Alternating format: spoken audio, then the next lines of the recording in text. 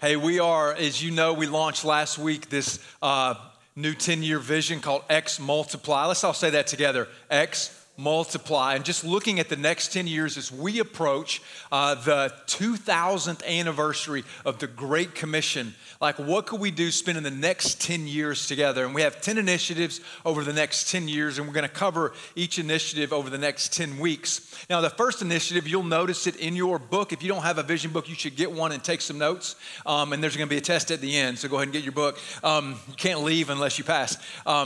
And so you'll notice the number one that we have listed there is House of Prayer. Let's all say that one together, House of Prayer. And the reason why is all of the other initiatives are contingent upon this one. Amen? Right? All of the other initiatives are going to be contingent on us becoming a house of prayer. What does that look like? Man, we just want to be a place where we really expect the supernatural to happen, where we believe that God is on his throne, where we want our minds to be focused on what he can do in our lives, not on what we can do for him.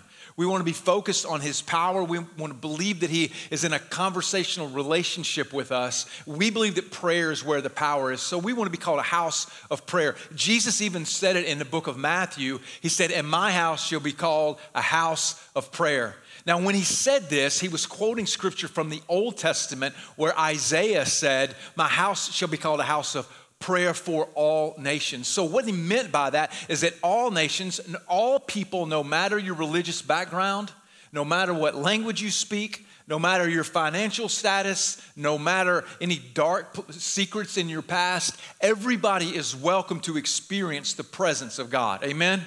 Right? That's what this means to be a house of prayer. Now, in your vision book, you'll notice there are some initiatives listed to make it concrete and to give us some handholds about some things that we can implement over the next 10 years. You'll notice that, man, we want to be a place of 365-day-a-year prayer, 24/7 prayer. We want every one of our campuses and locations and church plants to have a prayer room. You'll notice we have opened a prayer room out here in the lobby. You'll hear more about how we're going to use that in the future, but a place where prayer will be primary. We're going to have quarterly and annual events where we just pray together. We're going to teach series around prayer. Man, we are serious and we are doubling down on prayer because we just believe prayer is where the action is. And so we want to be a house of prayer and to be known as a house of prayer.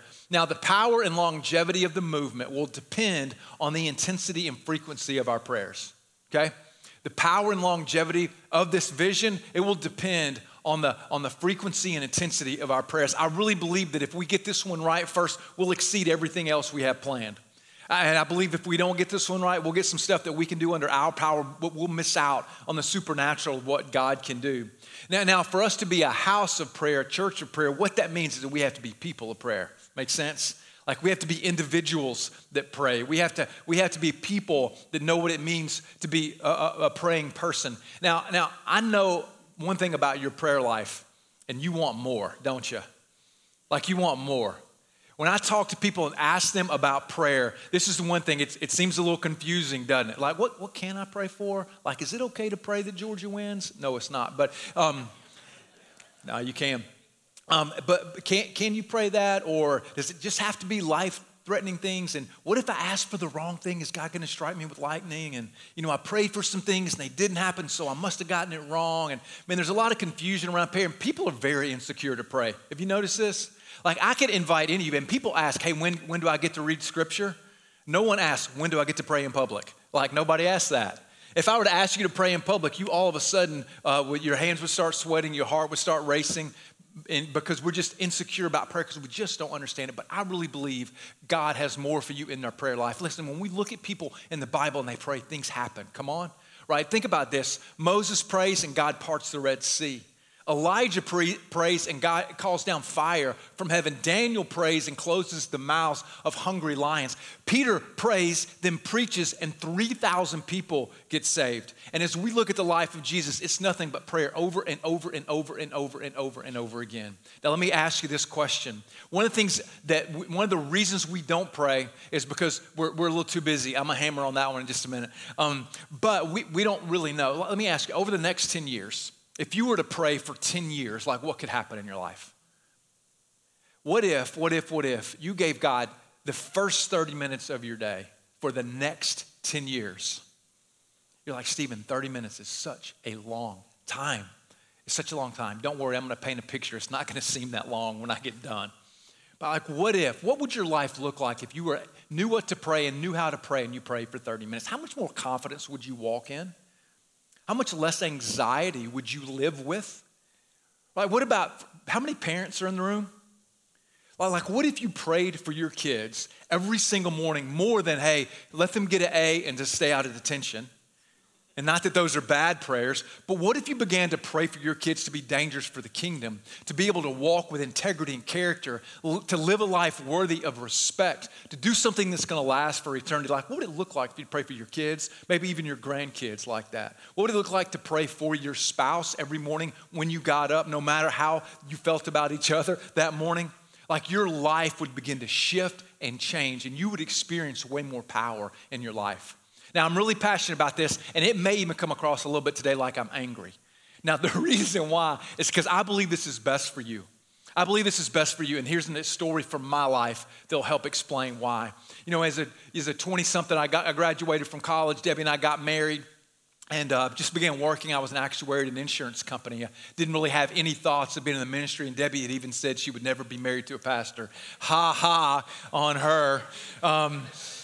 Bless her heart. But all that to say, we started going to church, and as I went to church, there was this pastor that challenged me to pray. Now here's what I did. I treated it as an add-on. Anybody do that? Prayer's kind of an afterthought. It's an add-on to your life. And I treat it as an add-on. So what I would do is I would get up in the morning, and I would get up, and I would be at the office between 6 and 6:30. And the reason why I did that is because I wanted everybody, as they got to work, to know I beat them there, that I got there first. I was finding my identity in my job and success and finding my value in trying to be successful.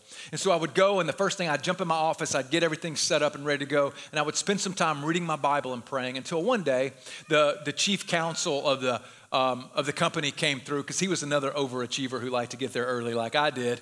And he came in and stuck his head in my office, and when he did, he says, "Oh man, I'm sorry, I don't want to disturb you."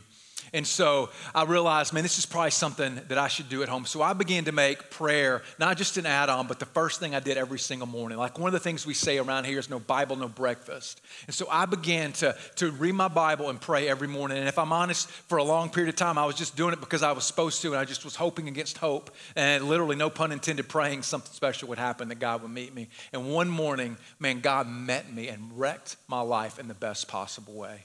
Have you ever had this experience where you just know something's true? You just know something's possible? This is what happened to me. It was just this overwhelming certainty, and the certainty wasn't good. It was a certainty that I wasn't following Jesus, that I was trying to work my way into heaven. It was a certainty that if I didn't start following Jesus, I was going to live a life of destruction. So in those moments, man, I gave my life to Christ, just in the quietness of those moments. And that's what prayer will do for you, man. It will wreck shop on your heart. Now, I know prayer is one of those things that, that's what pastors tell you to do. Listen, I don't pray because I'm a pastor. I became a pastor because I prayed. Amen, somebody? Right, that is what happened to me. I prayed long before I thought about going into ministry, and certainly long before my wife agreed for us to go into ministry. But I've experienced what it's like. And so when I throw out something like 30 minutes, that is so countercultural. And it seems so beyond reason. But hopefully today I can unpack that every day. That would be 76 days over the next 10 years. Now, when you look at it like that, it doesn't seem long. But that would be 76 days of prayer over the next 10 years.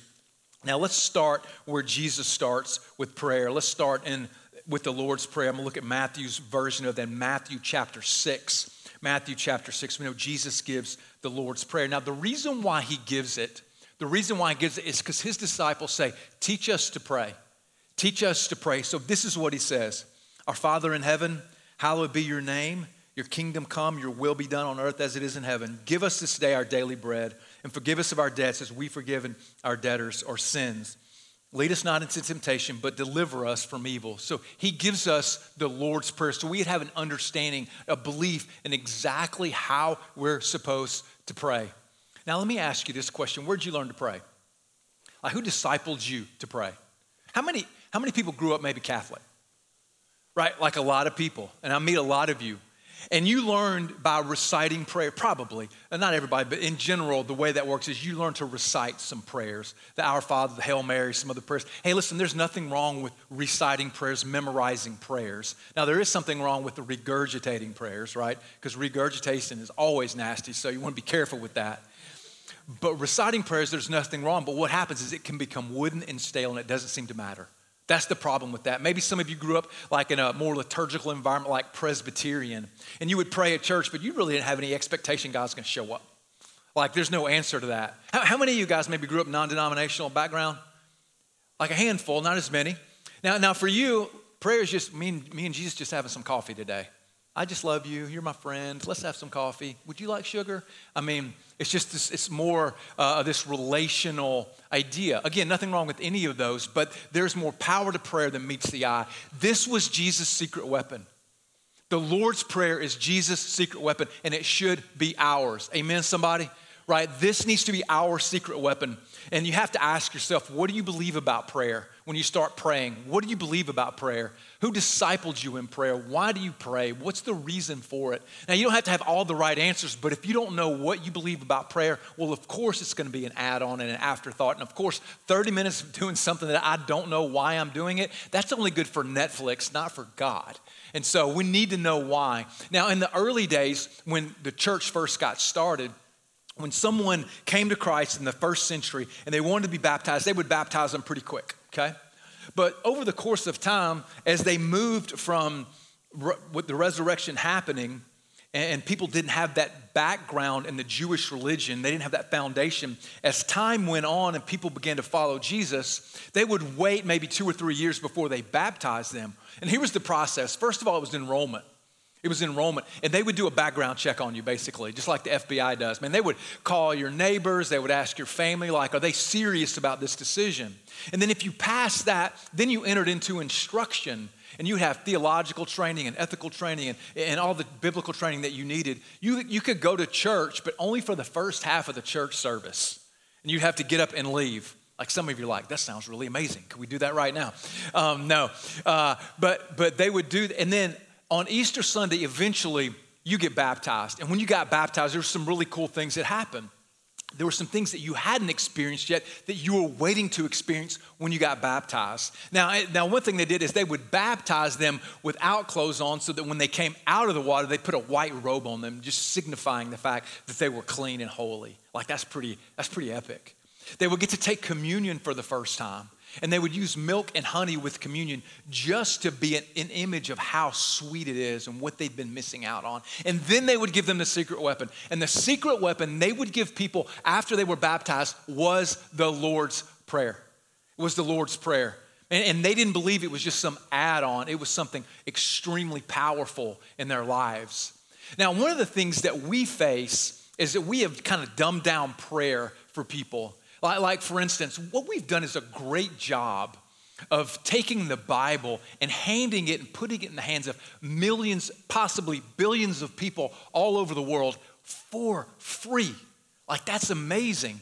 But in that, what we've done is we've taught people that what prayer is I'm going to read the verse of the day and spend a couple of minutes talking to God and thinking about God for my day, and then I'm moving on and going on with my day. That is not what Jesus had in mind.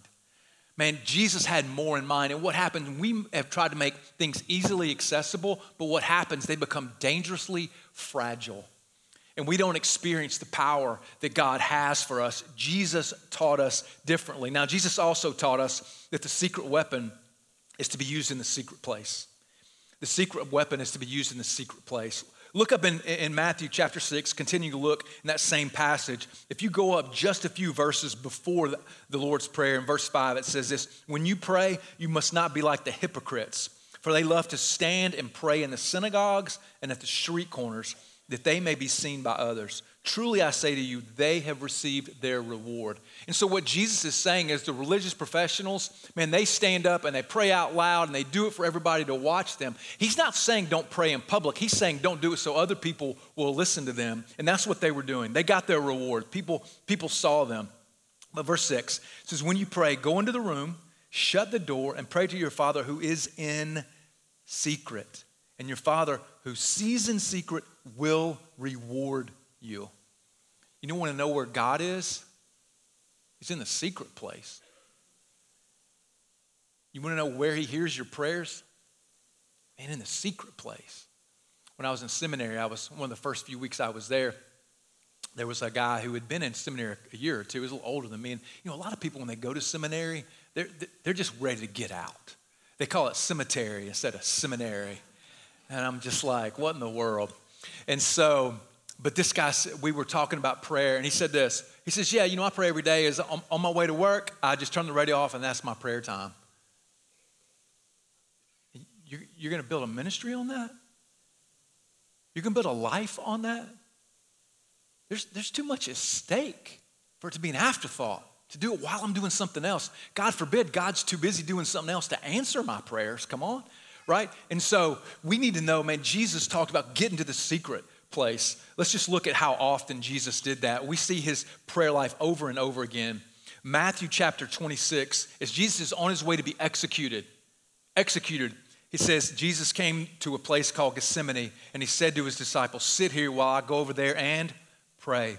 Mark chapter 1 says, and rising very early in the morning, while it was still dark, he departed and went out to a desolate place, and there he prayed.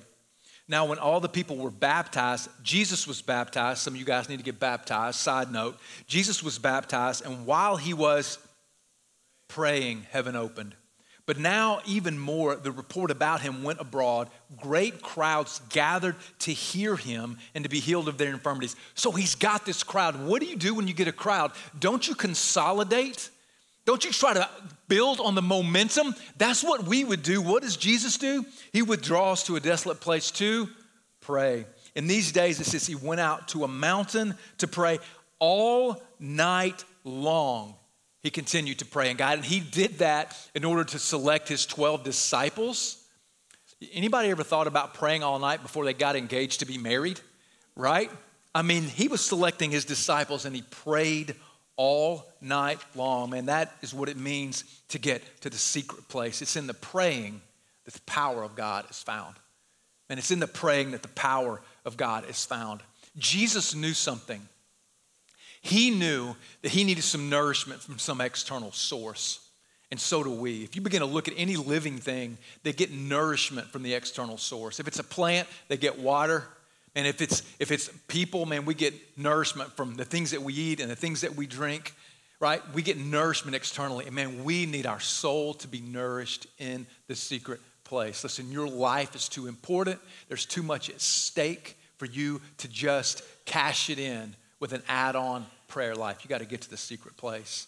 Now, one of the reasons why we need to do that is because all of our lives it's so public now. And we're just in public all the time. Like I can go on Instagram right now and find out a lot about you. I can find out where you went to college. I can find out where you were on vacation. I can find out what you did last night, right? It's going to be posted. All of our lives are so public, and that brings a lot of pressure. The public life brings this pressure, which brings competition. Man, and we just live these competitive lives, just trying to measure up. And we look at what, her kids' clothes, what her kids are wearing on Instagram, or we look at what vacation they went on, and we read their next promotion on LinkedIn, and we feel all this pressure. And when that happens, man, we got to find a place to be nourished without this pressure to perform. The only place that's going to happen, secret place. It's in the secret place. Because we live public lives, man, we're just in a hurry. Anybody in here in a hurry today? Were you in a hurry to get to church today? Were you in a hurry to get to lunch? In a hurry to get to work? In a hurry to get to your kids' games? In a hurry to get to that date? Man, we're in a hurry. Listen to this. Alex de Tocqueville said this. He said, he who has set his heart exclusively on the pursuit of worldly welfare is always in a hurry. He has but a limited time at his disposal to reach, to grasp, and to enjoy it. And because we're just in a hurry, we have this hurry sickness that happens. It started with the sundial. Whoever created that just doomed us. And then the clock comes along. Some monks invented the clock so that they could have regular prayer times. After the clock came the light bulb. Thank you, Thomas Edison, for the light bulb. Now, up until the light bulb was invented, people, got up when the sun came up, went to bed when the sun went down, and they would sleep about 10 hours a day. Now, it's about 7 hours a day. And we try to figure out how we can do even less than that when it's not even good for us. And then after the light bulb, guess what else helped us with our hurry? The iPhone helped us with our hurry. Man, it just eats away at our time, and we just get in a hurry to get things done, and we feel like if we can be more productive and squeeze one more task in and one more moment out, then we can get more, and what happens is we neglect getting to the secret place where the true power is found, where true productivity is found. We miss out on it. Man, some symptoms of being hurry. Irritable. Anybody in here irritable this morning? Do not touch your neighbor. Anybody in a bad mood? You get impatient? You ever at a red light, the light's red, and as soon as it turns green, you're like, what are they waiting for? Hurry up. I got places to go, people to see. Hey, how about this, parents? You ever walking and your kids are behind you and they're little and you're like, hurry up, hurry up, hurry up. They think that's their middle name these days because we're in a hurry. Unmotivated. Even after sleeping, do you feel tired?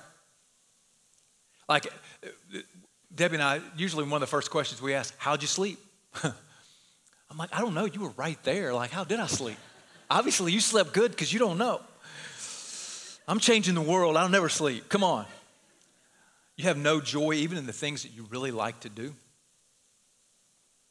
And anxiety, it's a symptom of hurry. It's the canary in the coal mine. It shows us we just need to slow down. How do we do that? We get to the secret place. And there's a great picture in Psalm chapter 1 of someone whose life is full and flourishing. In Psalm 1 it says this, blessed is the man who walks not in the counsel of the wicked or stands in the way of sinners nor sits in the seat of scoffers, but his delight is in the law of the Lord. And on his law he what meditates day and night. He prays. He is like a tree planted by streams of water that yields its fruit in its season, and its leaf does not wither, and all that he does, he prospers. Man, do you feel like you're a tree planted by a stream and your life is flourishing and green and bearing fruit? Or does it just feel like it's shriveling up a little bit? Man, some of your leaves have turned a little brown. A couple of these branches have died. And the image that we have of someone who gets to the secret place, and they have life and they flourish and they have deep roots. And no matter what winds blow or what storms show up, it has no impact on them, man. They are able to just stand the test of time. Like, wouldn't you love a life like that flourishes in every single way? How are you doing? How's your soul? If you could just look at your heart, I get it. It's a little ambiguous. We don't think about our soul very often, but it's what drives everything. How's your soul? Does it feel a little shriveled? Have some of those symptoms I just read? How's your soul doing? Man, you got to get to the secret place. Everything you need in the public place is given in the secret place. Everything you need in the public place. Man, every career decision you need to make is found in the secret place. Every parenting struggle you're going through, you can find comfort in the secret place. Man, every relational conflict you have or unmet desire you have is met in the secret place. You got to get to the secret place. Henry Nouwen was a Catholic priest. He said this. He said that the soul, the secret place, solitude is the furnace of transformation. Man, one reason we don't like to go to the secret place and we don't like to be quiet is because we just don't like to be alone with ourselves. Man, the things that we know about ourselves, the doubts that we have, the anxiety maybe that we struggle with, the hidden sins that we think nobody knows about, we just don't want to come face to face with them. And that's what happens when you just get alone with God. You know, it has this ability to orient us towards God. Man, and we need that, don't we? Man, we need that in our life because we're so oriented around Project Self, aren't you? Man, I'm oriented around Project Stephen. And many of us are, because what happens is we just want to do our thing and fulfill our purpose and go through our agenda. But it orients us towards God when we find time to get alone with God. When we find time to pray, when we find time to read his word, man, it helps us to see. And the world needs something bigger than just our solutions. They need to know who God is, amen? Man, we need to be able to point to God. It orients us towards God. It also reminds us of the war that we're in. It reminds us of the war that we're in. Don't you know we're in this spiritual battle? Isn't it easy to forget? We get distracted with all the toys and all the social media and all the entertainment options. We forget we live in a world at war. If you don't understand this, you'll misunderstand 90% of what happens in your life. Now, I made up the 90%, but most of what happens in your life, you will misunderstand it. You'll think one of two things: God's holding out on me, or I'm defective. That's what you'll think. And most of the time, it's both.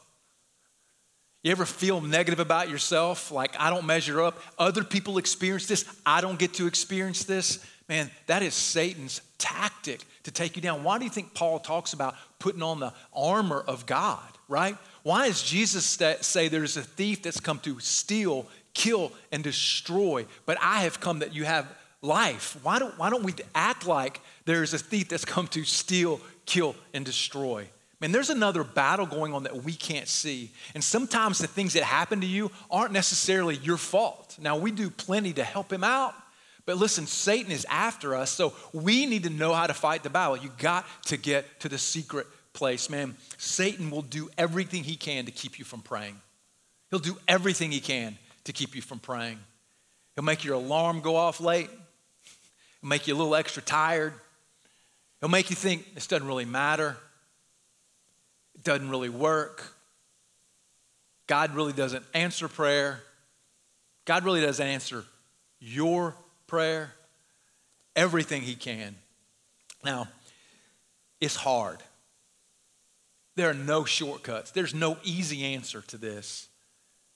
You got to get up and do the work. Listen, if you want a multiplied life, you're going to have to learn to get to the secret place.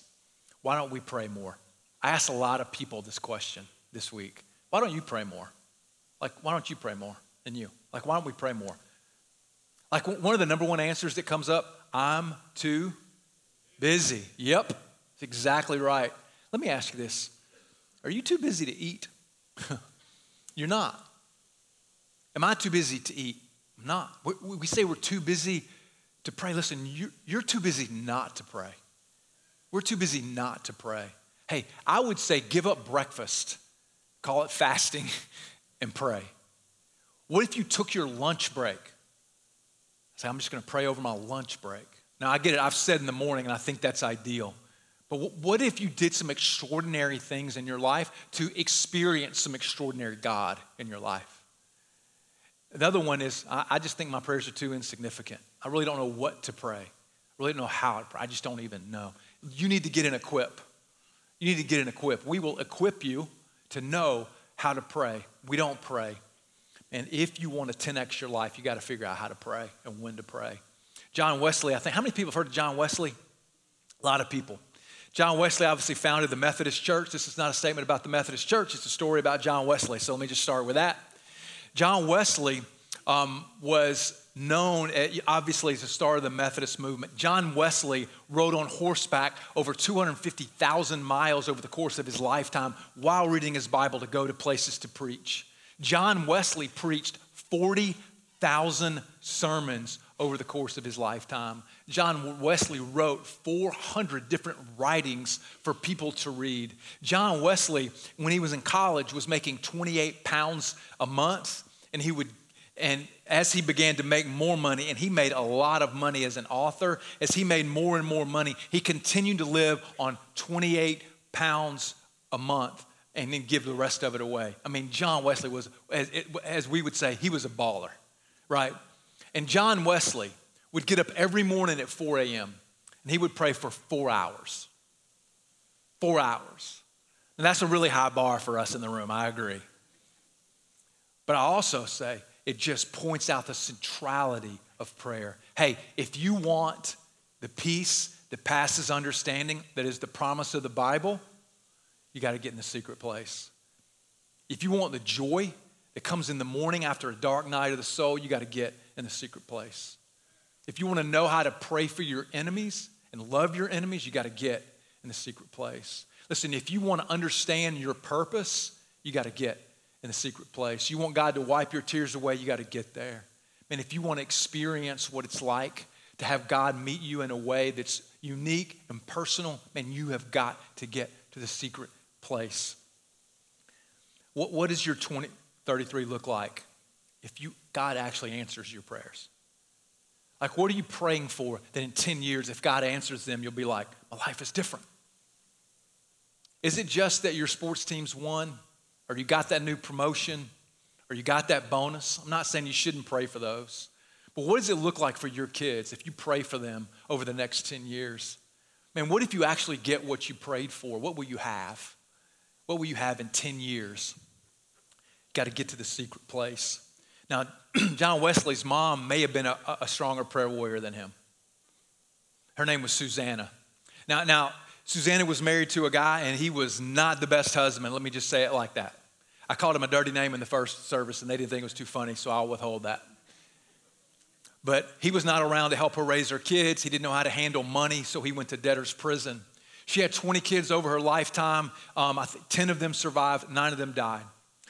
Of the 10 that survived, a couple of them still had some pretty significant health problems. Their house burned down twice and had to be rebuilt. She just didn't have a lot.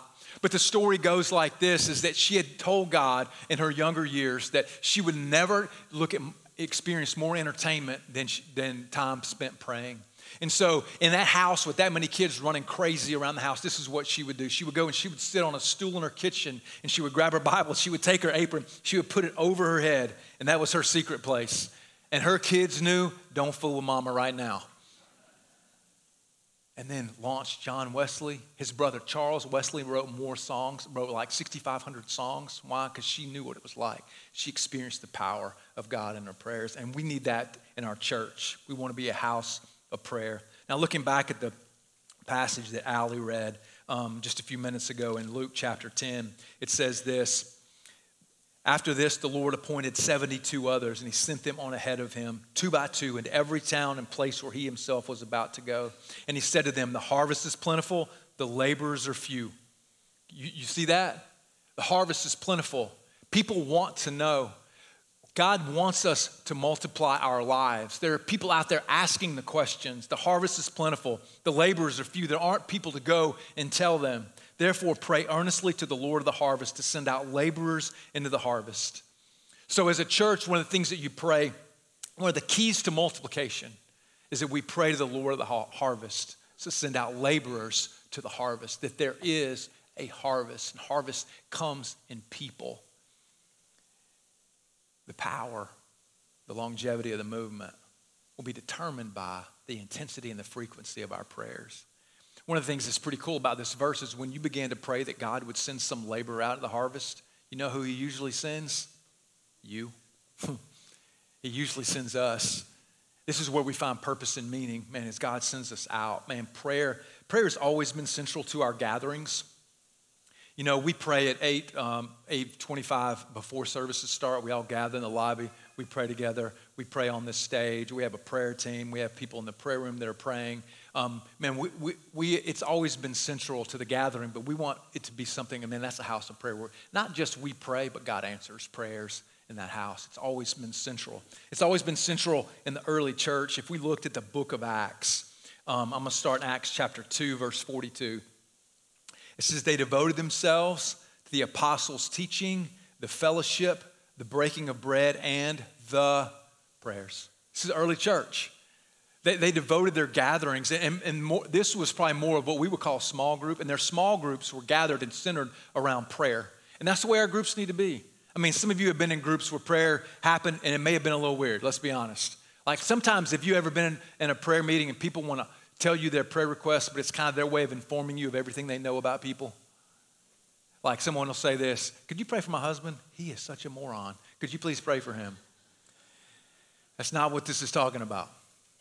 But when we gather together in our groups, one of the things that we should be doing is praying. We should be studying God's word too, yes, and we should have fellowship as it says, but man, they should be places where we pray. In the next chapter, in chapter 3, verse 1, it says, Peter and John were going up to the temple at the hour of prayer, about the 9th hour. So they were going through the regular routine of prayer. This would have been the Jewish prayers. Now what happened, there was a man who had been lame from birth, is how the Bible says it, paralyzed, probably couldn't walk. And so as people walked by, he was begging for money. And he would just look up, and Peter and John would have seen them day after day after day after day. And finally, Peter has enough of it. And in verse 6, Peter says this, I have no silver and gold, but what I do have I give to you. In the name of Jesus Christ of Nazareth, rise up and walk. And he took him by his right hand, he raised him up, and immediately his feet and ankles were made strong. So what we see is that Peter heals this man. And we see over and over in the Bible where people are healed when they get prayed for. Now, first and primarily, people get spiritually healed. And you know people who are spiritually broken and hurting and sick. And that's some of you. Man, you're just going through life and you have faced conflict, you have faced maybe divorce or a bad health diagnosis. Maybe you just have got some behavior in your past where you pursued Project Self and there's some regrets and guilt and shame from the past, and spiritually you just need healing. The Bible says that Jesus came to restore the brokenhearted, set the captive free. And maybe that's you today, but we have friends who need that. So one of the things that we do when we come down front, if you ever need healing, if you're sick, you should let somebody pray for you. You know what, guys, we don't really want to do that, do we? Because we want to be independent. We don't want anybody to know we may need some help. And so pride keeps us from getting prayed for. And so we need to learn what it means for God to just step into our lives. Would you rather just continue with your illness, or would you rather swallow your pride and get prayed for just to see what God would do? And we see that people who are sick, they get prayed for. Over in Acts chapter 12, just the first 5 verses there, this is a great story. It says, about the time Herod the king, this is in the early church, remember, that Herod the king laid violent hands on some who belonged to the church. He killed James, the brother of John, with a sword. He chopped his head off. It says, when he saw that it pleased the Jews, he proceeded to arrest Peter also. So you know, he killed James, they liked it. Let me get Peter, because they'll like that even more. This was during the days of unlimited bread. And when he had seized him, he put him in prison. He delivered him over to 4 squads of soldiers to guard him, intending after the Passover to bring him out to the people. So Peter was kept in prison, but earnest prayer for him was made to God by the church. The next part of the story is fascinating. So you have this group of believers, they're at someone's home, and they're praying for Peter to get out of prison. And miraculously, the story tells us, Peter gets out of prison, and he makes his way to the home where the early church is praying. He knocks on the door. Rhoda comes, one of the servants there. Rhoda comes, she opens the door. She sees it's Peter, is so excited and blown away. She closes the door, runs back inside and says, Peter's out of prison, he's at the door. And everybody's like, why didn't you let him in? And so they go and they let Peter in. You know, sometimes what's crazy is we have answers to prayer and we just don't even know it. We just don't even know it. But you see Peter's released from prison. Man, so many people are shackled in prison these days, and they need to understand the freedom that comes through following Christ. Man, they're shackled in prisons of addiction. They're shackled in prisons of, habits. They're shackled in prisons of behavior. They're just shackled in prisons that they don't know how to get out of. And they need someone. They need someone to come along and to help them get out of the prison that they're in. One thing that ignites prayer movements throughout history has been a concern for the upcoming generation. Okay? One of the things that ignites prayer movements in history is a concern for the upcoming generation. When we begin to look at the generation that's coming along after us, and our hearts get broken because of what they're going to have to go through and what they're going to have to face. Does it shock anybody for me to say what the next generation is going to have to face is difficult, destructive, hard? Is that really a shock to anybody? Listen, we know it.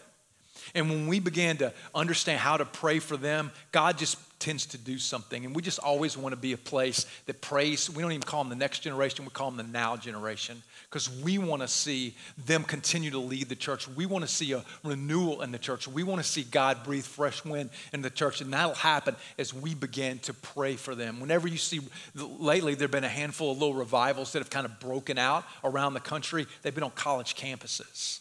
As people begin to pray for the upcoming generation. Man, we need to pray that they are dangerous for the King. Amen, somebody? Man, we need to pray that they have a faith that stands the test of time. We need to pray that no matter what comes their way, doubts will not overwhelm them. We need to pray that they don't worry about the attacks that they face. They just worry about staying faithful to the King. Man, and if you can raise children like that and we can pray for kids for that to happen, man, is there any greater prayer that we could pray for people and for our, man, and fortunately for us, man, we're just seeing God do a great work through our student ministry and through our kids ministry, through our camps and all that God is doing. But this seems to be what will ignite revival in people's hearts as we pray for the upcoming generation. Listen, we can't do Ex Multiply without it. And we won't multiply disciples. We won't give hundreds of thousands to millions of dollars away to those who are in poverty and held back in slavery. Man, we won't see 100,000 kids go to camp. We won't see over 300,000 gospel conversations. We won't see 365 baptisms in a year. We won't see 10 campuses and 10 church plants. Man, we won't see 100 kids go through our leadership development program. We won't see people sacrificially give unless we are a house of prayer, praying into the vision that God has given us for 2033. But if we do, hell better watch out. Satan better shake in his boots. Because if we do, guess what's going to happen? Your family's going to be different. I want you just to imagine if you committed yourself to prayer for 10 years. Whew. Man, what glory would God rain down in your house? What generational curses would be broken? Man, what kind of kids would come out of that kind of house? What kind of relationships? Man, what kind of light would you shine in the darkness if you committed to get in the secret place? And if we committed together to pray as God's people, Now listen, I know not everybody is part of God's people. Like some of you here are skeptical or complacent, don't really care. I would just challenge you. I would challenge you 30 days, 30 minutes in the morning. But you better be careful what you ask for. And just see what God would do. I promise you, man, God would show up in a way. He breathed life into your soul again. What would it look like if we began to pray that way? The secret place with the secret weapon to see God do a supernatural work. We got in the secret place with the secret weapon to see God do a supernatural work. You know, one of the quintessential prayer movements was from a group of people called the Moravians. Now, it was a group of Christians. They lived in Moravia, and they were chased out of Moravia into Germany. And so when they got to Germany, it was all different denominations there. And so they had all these theological conflicts, some of the things that maybe some of you have read about in news magazines. And so they finally decided, listen, we're going to stop fighting. We're going to pick the things we agree on, and we're just going to start to pray. And this small group of believers began to pray. They never numbered more than 300 at any one time. And they ignited a 100-year around-the-clock prayer movement. Man, for 25 years, they sent out missionaries around the world. They sent out over 100 missionaries to every country in South America, North America, to a lot of countries in Africa, and even into Europe, all because they decided that they would get together and pray. And they had an unusual effect on one specific person. And his name, to bring it full circle, John Wesley. John Wesley is on a boat coming from England to come down to Savannah because he was going to start a ministry in Savannah. And he's on this boat with a handful of Moravians. And as they're coming across, it says that the waves broke over the bow of the boat, even the mast broke.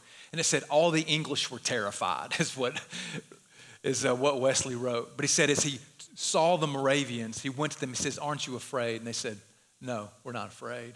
He says they walked with such confidence and faith, nothing shook them. Like, what would it be to live a life like that? Like, what would it be that no matter what winds blew, what news we got, that we walk with that level of confidence and faith in what God would do in 30 minutes a day for 10 years? Just want to challenge you that could be something that would change your life. Listen, if you don't know how to pray, you need to get an equip. You need to get an equip. You can scan the barcode that's in the card in front of you. And you need to get an equip so we can train you how to pray. And what if you just began to be that kind of praying person?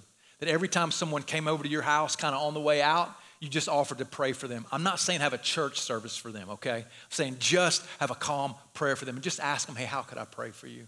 What if every time someone came to your mind, you just shot them a text, said, hey, praying for you today, anything specific, I could pray for you. Hey, what if you just decided you were going to prayer walk schools and you just went and prayer walked around a school? Be sure to do it after hours or you'll get arrested. Man, what if you just began to pray? What if as you walked through your neighborhood, you just prayed for your neighbors that they would come to experience what it means to follow Jesus? Man, what would it look like for you to be that deep level of person? Man, I want to close out just by praying the Lord's Prayer over all of us, just as a way of kind of modeling it for us, but also for us to experience it today. And then this is what I want to do. I know there's some people who need some prayer today. Man, I know maybe you just have a big decision coming up this week. You just want to invite God into it. As we close out, we're going to have our prayer team down here. We'd love to pray for you. Listen, maybe you're sick. Maybe you've got some health problem. Man, we would love to pray for you. Maybe your soul is sick today. Maybe it feels shriveled up and you don't know what to do. You don't know where to turn. Prayer is the place to turn. Maybe you're going through some kind of conflict, or maybe you just like, God, I just want more of you. I just want to be this kind of prayer warrior. Man, we just would love to pray for you. So I'm going to pray for us, and then we'll move into a time of prayer. Let's bow our heads and pray together.